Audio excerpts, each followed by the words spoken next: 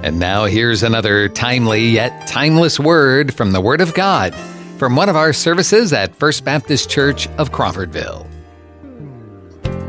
Get your Bibles turned to chapter 8. We spent 6 weeks or so in chapter 7, and we see, just kind of the tenor of chapter 7 is a struggle, particularly the last half, is a struggle by believers with sin. Unfortunately, we're not going to be rid of that until somewhere down the road, till either we pass out of this life or if Jesus should come before that. As long as we're alive in these bodies, sin has a slight hold on us because of our sin nature. Well, in this chapter 8 addresses this kind of head on. All right, so today we're just going to look at verses 1 through 4. So if you would, and if you're able, would you just stand with me in honor of the reading of God's Word? We're going to begin in chapter 8, verse 1. Here's what Paul writes. There is therefore now no condemnation for those who are in Christ Jesus. My goodness, folks. If you want to memorize a verse and you know the Lord, memorize. Let's say that together. There is therefore now no condemnation for those who are in Christ Jesus. I'll continue. For the law of the Spirit of life has set you free in Christ Jesus from the law of sin and death. For God has done what the law, weakened by the flesh, could not do. By sending His own Son in the likeness of sinful flesh and for sin, He condemned sin in the flesh, in order that the righteous requirement of the law might be fulfilled in us, who walk not according to the flesh, but according to the Spirit. Let's go to the Lord in prayer. Father, we come this morning to bow the knee. We're in a sacred part of Scripture here. Not that any is not sacred, but Father, just that first verse is so encouraging for us as believers to understand that we stand in your presence, not condemned. Father, there is no longer any condemnation to those who are in Christ Jesus. So, Father, I pray that you would speak to our hearts. Help us to understand what's going on in these 4 short verses, Lord, and what a difference it can make in our lives. And I pray that there's anybody here that doesn't know you as Lord and Savior, that they'd be drawn to your Son, Jesus, this morning. And it's in His precious name we pray. Amen. You may be seated. Now, we come to a chapter that has often been called the greatest chapter, or at least one of the greatest chapters in all of Scripture. The Swiss commentator Godet, not G-O-T-I-T, it's Godet, G-O-D-E-T, that's his last name. He pointed out that it begins with no condemnation, we just looked at that, and it ends with no separation. That's all the way back in verse 38 and 39. And then another commentator pointed out that in the middle, there is no defeat. Okay? If you're discouraged or depressed, I encourage you to read chapter 8 of Romans. I don't see how you can read it and remain down. If you struggle with guilt, read Romans 8.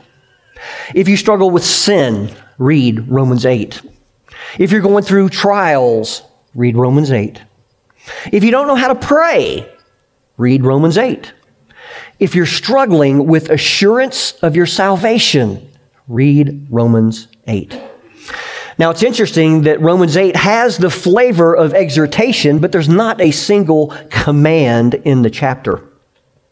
The German pietist Philip Spinner, he said that if the Bible were a ring and Romans was its precious stone, chapter 8 would be the sparkling point of the jewel. Now, there's quite a noticeable shift between Romans 7 to Romans 8. In chapter 7, I is frequent. Remember, Paul referred to himself 46 times. I, me, myself. The law is prominent and sin is dominant. But when you get to chapter 8, the Holy Spirit is frequent. 19 times Paul mentions the Holy Spirit. It's the most of any New Testament chapter. God's grace and His persevering love are prominent, and victory over sin is dominant. So we have reached a turning point. There are several ways to outline this chapter. I'm just going to give you one. I mean, when I was just doing this study, there were 20 different ways to outline. Everybody looks at it different. I'm going to give you a pretty simple one. Number one, justification and sanctification. God's salvation through Christ and His indwelling Spirit gives us life to overcome judgment and sin. Now that's verses 1 through 13. Number 2 is adoption, a precious doctrine that's overlooked far too much. God's Spirit assures us of our adoption as His children and heirs. Now that's 14 through 17. 3 is glorification. Although we and all creation, we suffer now, God will bring us to final glory. That's verses 18 through 30.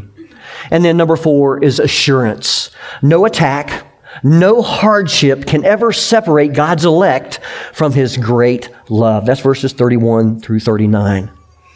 Now, with that as just kind of an overview of the chapter, let's zero in on verses 1 through 4. This is where Paul deals with 2 very practical issues, sin and guilt. As we saw in chapter 7, believers are continually fighting an inner war. With the new man in Christ, they joyfully concur with the holy commandments of God's law. They see that God's law is holy, righteous, and good. But the old man, the flesh, our indwelling sin, with that, they're prone to be held captive by that law of sin. Now, as I explained over the last couple weeks, I understand Romans 7, 14 through 25, that's the last half of that chapter, to refer to mature believers who all the more recognize sin in their lives. The closer they get to the holy God, the more they see their unholiness. And it brings forth this wretched man that I am cry that Paul talks about there in verse 24. So they must understand how to deal with guilt and how to overcome temptation. When we do sin as Christians, the enemy comes in to stir up our doubts about our salvation. We talked about this in chapter 7. He says things like, how do you know that all of your sins are forgiven? True Christians don't do what you just did. You're hopeless. You might as well just admit your hypocrisy in claiming to be a Christian and quit trying to be holy. Well, it's to these practical issues that Paul directs these opening verses. Our main thought this morning is not that difficult. God has graciously set free from sin's penalty and sin's power all who are in Christ Jesus. Now, these are wonderful verses, no doubt, yet they're not easy to interpret. In fact, godly commentators and pastors disagree at various places and various details. Some see verses 1 and 3 as pertaining to justification, with verses 2 and 4 applying to sanctification.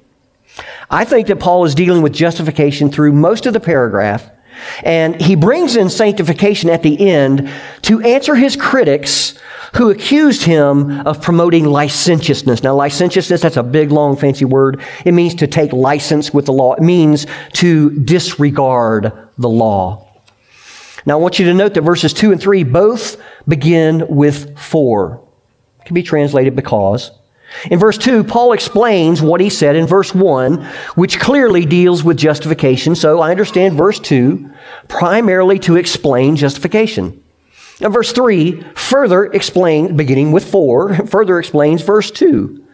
Now, the first half of verse 4 gives us the results of justification. And then the second half of verse 4 describes those who have been justified. Paul says that they do not walk according to the flesh, but according to the Spirit. Moving forward, verses 5 through 11 explain the difference between those in the flesh and those in the Spirit, and it's a huge difference. And then he applies it particularly to believers in verses 12 and 13. Well, today I've just got 2 major points. The first one is going to take up the bulk of the message, and that is, number 1, justification. God has graciously set free from sin's penalty all who are in Christ Jesus. There are 3 stages of Paul's thought here, and we'll look at them. A, those who are in Christ Jesus, they can be assured that they will not be condemned at the judgment. This is verse 1. There is therefore now no condemnation for those who are in Christ Jesus. That is one of the most straightforward verses in all of Scripture. If you have not memorized it, do it. It won't take you long. It's very short. You're going to need it over and over again. Every time you sin. What a verse to go to. Now, the King James, okay, so, some of you out there use King James, and I love the King James. That's what I grew up on. They wrongly put the phrase from verse 4, who do not walk according to the flesh, but according to the Spirit. They tag that on also at the end of verse 1. That rightly belongs at the end of verse 4. It was probably inserted in verse 1 or after verse 1 by a copyist who was really worried about that bold statement as verse 1 stands on its own, and that would lead to licentiousness. There's no condemnation in Christ Jesus. But it lacks sufficient manuscript support. As a matter of fact, you may be familiar with the Scofield Study Bible. Okay, it first came out, and King James was the Bible. And even in the Scofield Bible, there's a little asterisk there, and it says, "Hey, there's not sufficient manuscript. This probably shouldn't be here. The earliest manuscripts do not have this there." So it's acknowledging as well that it's probably not there. The verse ends with that wonderful phrase that Paul uses so many other times: "In Christ Jesus." Now, there are 4 phrases that we've really got to understand before we grasp the truth of verse 1. Okay, you've got therefore, no condemnation, now, and in Christ Jesus. Each of those adds something to this verse. So let's talk about therefore. It's not immediately obvious what Paul is referring to with this therefore. Therefore makes you look backwards, doesn't it? Right? You say something and you go, therefore, based on what I've just said, well, what is the therefore? A lot of people think that it might be going back to 7:25. This is where Paul says, "But thanks be to God through Jesus Christ our Lord." But if you read the rest of that verse, there's an intervening summary at the end of that verse, and it makes that connection kind of unclear. Probably Paul is going back to the entire argument of justification by faith alone that has dominated the letter from chapter 3, verse 21 onward. But there is another definite connection. The word condemnation in the Greek there, it only occurs elsewhere in the New Testament in Romans chapter 5, verses 16 and 18. So that's the only 3 places it's used. It's where Paul argued that just as condemnation came to the entire race through Adam's sin, so God's free gift of justification came to us through Jesus Christ. And then verse 18, just as we were under condemnation in Adam, so now in Christ we are justified by His grace. So therefore it goes back to sum up that great truth of the gospel of justification by faith alone, through God's grace alone, in Christ alone, that Paul has already laid out for us. Now, no condemnation, that's our next phrase here. No, that's emphatic, and it simply means not any, not one. Condemnation is it's a forensic term that includes both the sentence and the execution of the sentence. In Adam, we all stand before God as guilty and condemned to eternal punishment. We're on death row, as it were, awaiting the execution of the guilty verdict that has been passed against us. If we die in that condition, we pass into eternal separation from God, which the Bible tells us is the second death. But since Christ bore the punishment that we deserved, in Him we are set free so that we stand before God justified, acquitted, all charges dropped. Now this raises the practical question.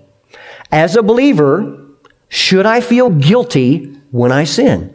If there is no condemnation, should we refuse to feel guilty when we disobey God? Interesting question. I would argue that properly understood, believers should feel guilty when they sin. Now, this guilt stems from the fact that I have violated God's holy law. I have disobeyed my loving Heavenly Father. Rather than loving my Savior who went to the cross on my behalf, I have loved the sin that put Him there. Feelings of guilt that lead to genuine sorrow and repentance when I disobey God, they are very appropriate. On the other hand, I should not feel the guilt of condemnation that stems from the accusers, the adversaries, the devil's false charge. True Christians don't do that. You're not even a Christian. If I mourn over my sin and am repentant in my heart before God over it, then I must accept His forgiveness and answer the accuser with the blood of the Lamb and the word of my testimony that I trust in Jesus. I've told you before, if you look at your own lives for your assurance of salvation, too many times it's going to lead to despair. If you'll only look to Jesus, your whole worldview will change immediately and understand that there is no condemnation to those who are in Christ Jesus. To put it another way, the guilt that I feel when I sin, it's relational, as with a child to the Father. It is not forensic. It's not like a criminal standing before the judge. Big difference. Big difference. The third word is now. This refers to the great change that came about in salvation history when God sent His own Son to bear our sins on the cross. Now that Christ has come, we no longer need to bring the blood of sacrificial animals over and over and over again to atone for our sins. The book of Hebrews tells us that once for all, Jesus offered Himself as the perfect and final sacrifice. But personally, it also applies to that time since you put your trust in Christ as your sin bearer. Since He bore the full wrath of God, which you deserved, and your trust is in Him, not in any good works of your own, now you stand before God under no condemnation. Even when you sin, you stand before God as His child, not as a guilty criminal. That word now, that should bring you great relief, great comfort every day, especially when you sin. And finally, this great blessing of no condemnation, it's not for everyone. Paul tells us it is for those who are in Christ Jesus. As we saw in chapter 5, there's only two classes or two categories of people, those who are in Adam and those who are in Christ. Those who are in Adam are under God's just condemnation, and they face His awful wrath for all of their sins. Those who are in Christ have been clothed with His righteousness. His death paid the penalty for all of their sins so that God can be both just and the justifier of the one who has faith in Jesus. Think of it this way. The unbeliever has his judgment day before him. It's ahead. It's in the future. Judgment is coming for the sinner. But for the believer in Christ, his judgment is behind him. It's in the past. It was taken care of at the cross. And so it's no trivial question to ask, are you in Christ Jesus this morning? Have you fled to Christ as your only refuge from God's judgment? When God destroyed the world through the flood, the only thing that mattered was, were you on the ark? You may have thought yourself a decent person, but if you weren't on the ark, guess what? You perished. You may not have believed that God would actually judge the whole world, but your believing it did not change the reality. God brought that terrible judgment, and the only ones who were saved were those who heeded His warning and got on board the ark. So have you gotten on board with Jesus Christ? If you're in Him, you're safe from that judgment to come. If you're trusting in your own ability to swim outside of the ark, you are still under condemnation. So those who are in Christ Jesus can be assured that they will not be condemned at the judgment. Can I get an amen? It doesn't get, I'm telling you folks, it just doesn't get any better than that. B, liberation from the law of sin and death comes only through the law of the Spirit of life, which we find in Christ Jesus. This is the second verse, Romans 8:2. For the law of the Spirit of life has set you free in Christ Jesus from the law of sin and death. Now the for, that explains how it is that there is no condemnation now for those who are in Christ. You see, before Christ, you were under the law of sin and death. Now, this is referring to that strong principle, that authority of sin that dominated your life as an unbeliever. Unchecked, that life under sin's domination was leading you towards death. Verse 2 has a secondary application to sanctification, which is simply the process of growing in holiness, growing in Christ's likeness. Believers are now freed from sin's domination by this new principle or power of the Spirit of life. But I think that verse 2 primarily refers to the new life that the Holy Spirit gives to us in regeneration, in being born again. You remember what Jesus told Nicodemus? Nicodemus was a religious Jew, and he came to it at night, and Jesus says, that which is born of the flesh is flesh. That which is born of the Spirit is spirit. Do not be amazed that I said to you, you must be born again. That's regeneration. He also said in chapter 6, it is the Spirit who gives life. The flesh profits nothing. The words that I have spoken to you are spirit and are life. Religion, no matter how conscientiously we follow it, cannot deliver anyone from the power of sin and death. All the good deeds in the world will not set you free from the law of sin and death. To be set free, you need new life imparted by God's Spirit. Now, along with this new life comes complete justification from all of your sins. But also, this new life means that you are now dead to sin and alive to God in Christ Jesus. We saw that back in chapter 6. The new law of life in the Spirit frees you from that old law in which sin held you down. It's kind of like the law of aerodynamics. That's what frees that heavy plane from the law of gravity, and it can fly. So I understand verse 2 is primarily referring to that new life of the Spirit that He gives us in regeneration. That new life comes to us in Christ Jesus. It frees us from the law of sin and death. Now, of course, this new life in the Spirit works after regeneration by giving us the power to overcome sin in our daily lives. Sin still tries to hold us down. It always will. But the life that comes from the indwelling Spirit gives us the power to soar above sin and the resulting death.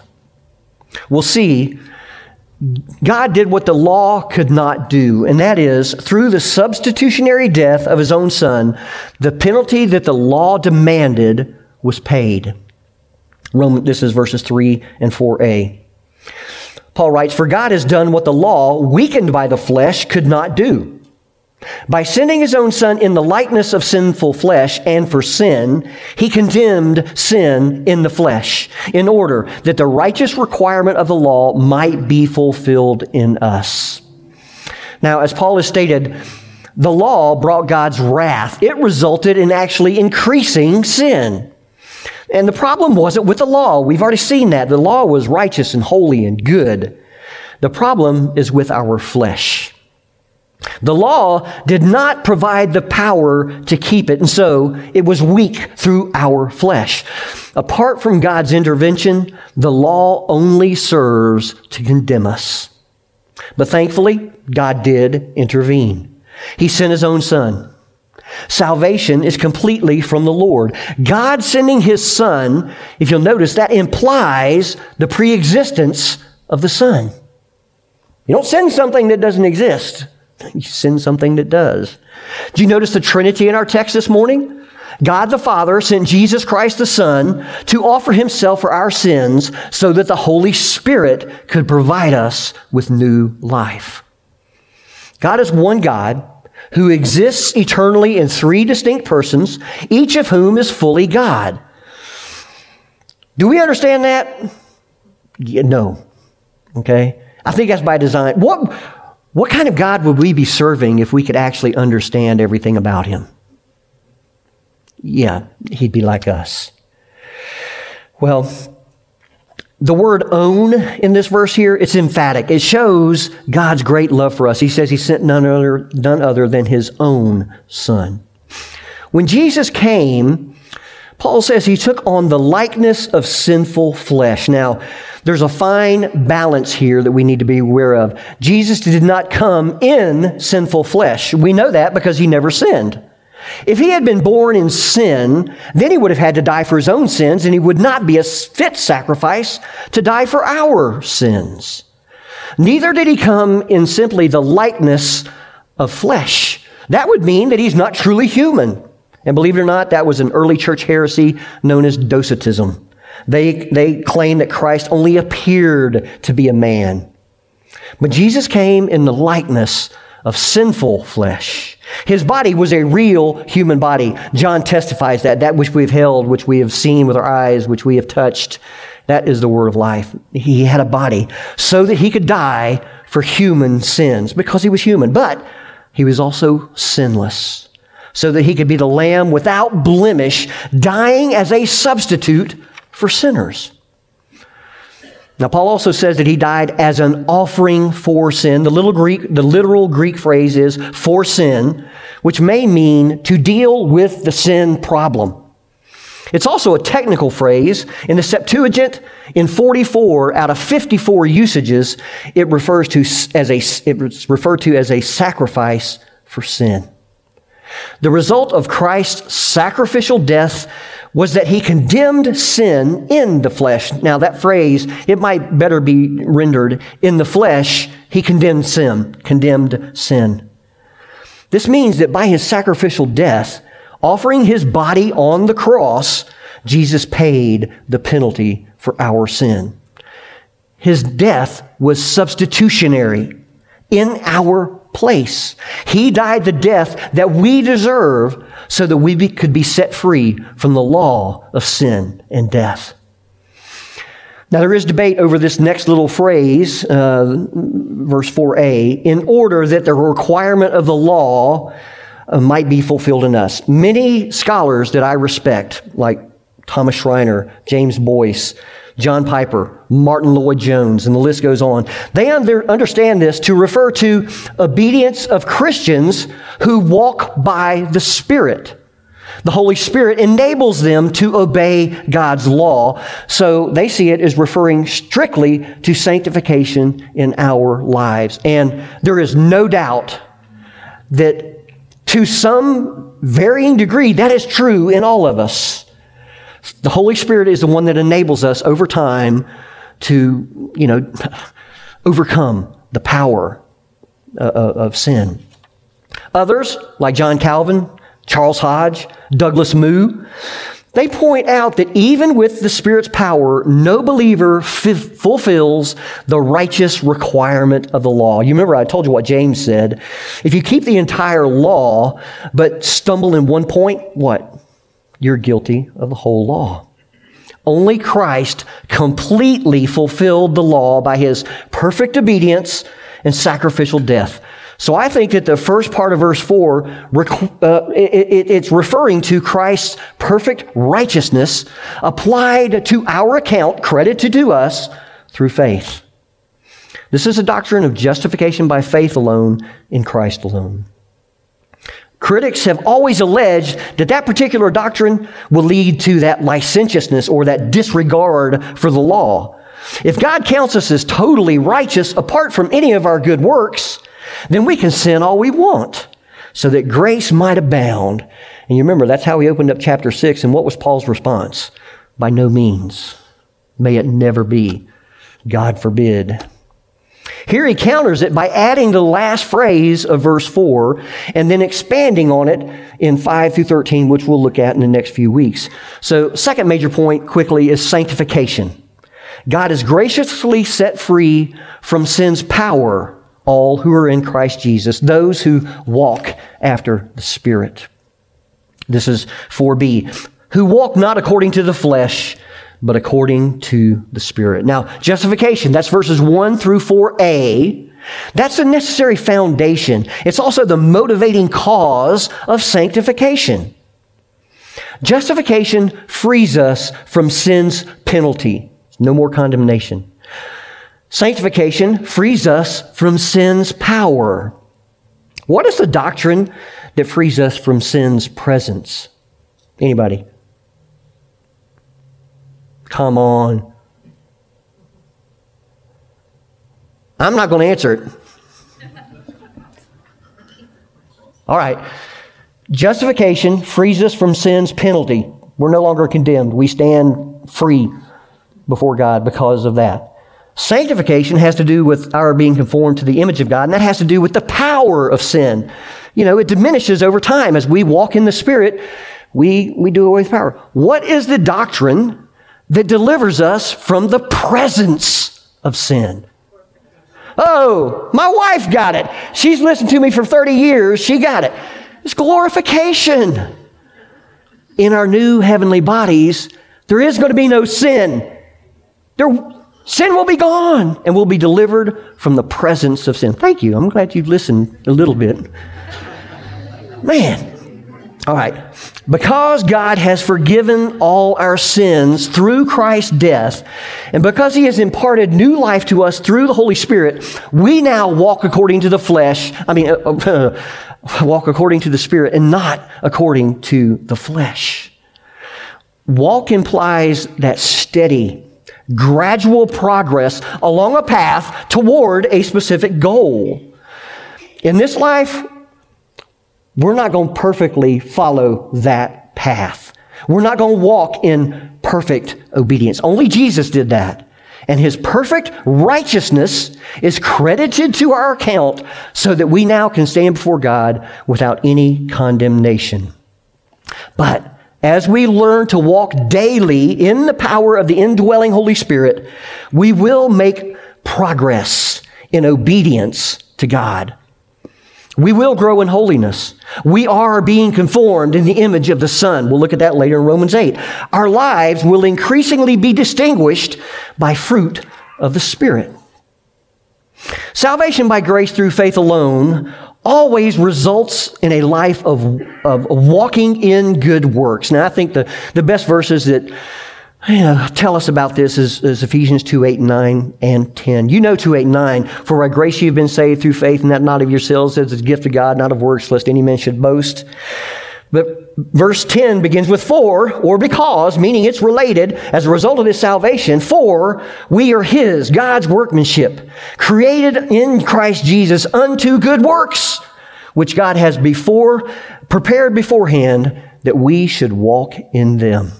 So that's one reason that we're saved, is to walk in good deeds. Now I want to leave you with two questions real quick here. One, are you in Christ through faith in His blood shed for the remission of your sins?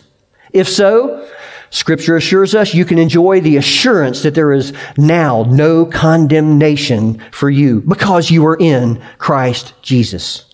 Number two, are you walking according to the Spirit, not according to the flesh? Each day, do you yield to the Holy Spirit and rely on His power so that His fruit, that love, joy, peace, patience, kindness, goodness, faithfulness, gentleness, and self-control, are they growing in you? Here's a great little example. I should have brought a banana. I take a banana and I toss it out to Rich and I say, Rich, is this a banana? He looks at it and he goes, yeah, it's a banana. I said, how you know? You haven't looked inside. Oh, well, okay. So he opens it up. He says, yeah, it's a banana. I said, are you sure? Have you tasted it? So he bites it and he goes, yeah, that's a banana. Okay, it's confirmed it's a banana. Why don't we have to do that? Because God's creation, it's pure. We know it's a banana. When we get squeezed as believers, what should come out of us? The fruit of the Spirit. If anything else comes out of us when we're squeezed, that's an area that God is working in your life. Okay? Well, Christ died, and the Spirit gave you new life to set you free from the law of sin and death. Let's go to the Lord in prayer. Father, thank you again just for an opportunity to dive into your Word. This is good stuff here. It's so encouraging when we consider that justification has resulted in no more penalty for our sin. That was taken care of. And today we begin to look at the fact that yes, and because of that same sanctification, Father, we are no longer under the power of sin. That day by day, the inner man is being renewed, Father, and is being renewed after the fashion of your Son, Jesus Christ. So God, I pray if there's anybody in here today again that doesn't know you, that you would speak to their heart. Father, don't let them leave this place without doing business with you. And we ask it in Jesus' name. Amen. If you're sitting out there and you don't know God, there's only one, Bible tells us there's only one way to know God, and that's through His Son, Jesus Christ. I was talking to, I can't remember who it was. I guess it was on Thursday at our men's, maybe it wasn't, I can't remember. Somebody was talking to. The Bible says there's only one way to come to God, and that's through Jesus. Jesus Himself said that. But you know what? There are scores and scores and scores of ways to come to Jesus. We've got one gentleman in our congregation who decided to pick up and read a Gideon Bible. That's him. And God changed his life through His Word. The way you can come to Jesus, I'm just telling you, if you've got something inside of you saying you need to listen, you need to get right with God, you do it through Jesus. And we go to Jesus because He paid that price over 2,000 years ago for your sin. Come to Him. Ask God to forgive you. He's the one that you have offended with your sin. And we're all sinners, every one of us. To this day, every one of us are sinners. If you're in Christ, you're a sinner saved by grace. You need that grace today. Come, ask God to forgive you your sins. Trust in the completed work of Jesus Christ on the cross, and He'll make you His child today. If you're a believer, I hope it was just an uplifting message. Just considering the fact that, if you're in Christ and you know you're in Christ, there's no longer any condemnation. Whew! But we've also been given this new law of the Spirit of life, right? And that produces this holiness in us. So this is about as encouraging as it gets, y'all. Now, the rest of the chapter is quite incredible, and I'm looking forward to it. But I hope you're walking closer today when you leave because of what we talked about this morning. Thank you for joining us for this podcast from First Baptist Church of Crawfordville. You can find more information and follow us on Facebook or visit our website, crawfordvillefbc.com.